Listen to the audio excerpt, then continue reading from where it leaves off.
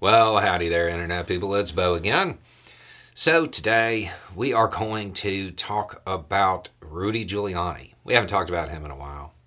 So today we're gonna talk about Rudy and his situation in Georgia and how it went from bad to worse on Friday because he got some information that I am certain he is not appreciative of.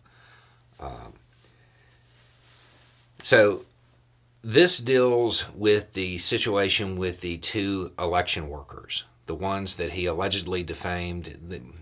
We're talking about the two people that he said were passing around a USB drive or whatever. The jury that is going to be deciding how much he has to pay, they are going to get some very unique instructions. And they're going to get them because the court basically told Giuliani to hand over documents related to his finances. And Giuliani continually and flagrantly disregarded that order. That's in this. That Giuliani's continued and flagrant disregard of this court's August 30 order. You know it's going to be bad when it starts off like that. So he was told to produce this information about his finances to the court. And apparently he didn't. The judge was very unhappy about that. So, quote, "The jury will be instructed that it must, when determining an appropriate sum of compensatory, presumed, and punitive damages, infer that defendant Giuliani was intentionally trying to hide relevant discovery about the Giuliani business's finances for the purpose of shielding his assets from discovery and artificially deflating his net worth. Must infer that defendant Giuliani was intentionally trying to hide." That's something else.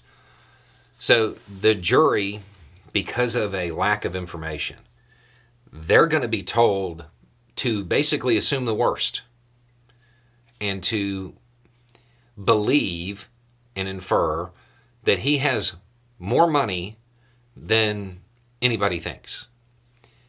That's bad.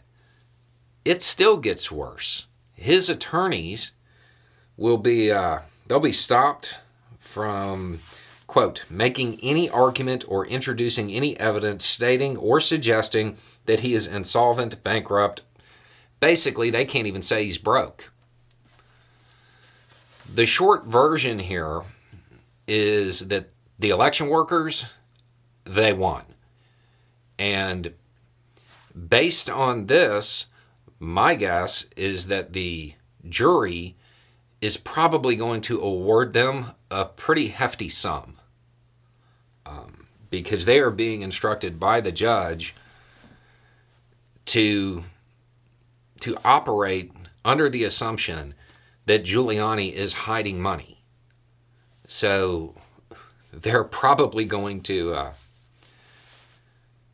award a substantial amount.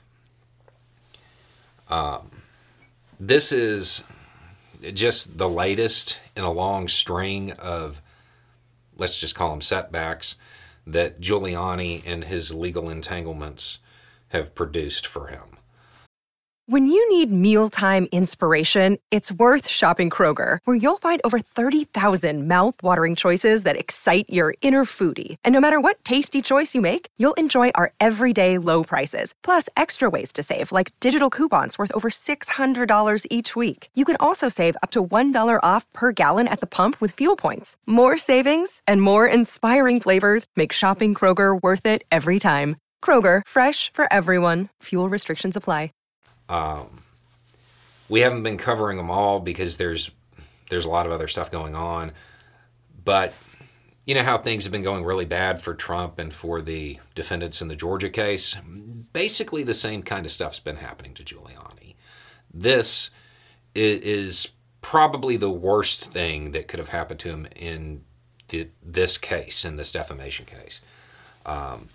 So we'll hear more about that as the jury comes together to determine how much he has to pay. Anyway, it's just a thought. Y'all have a good day.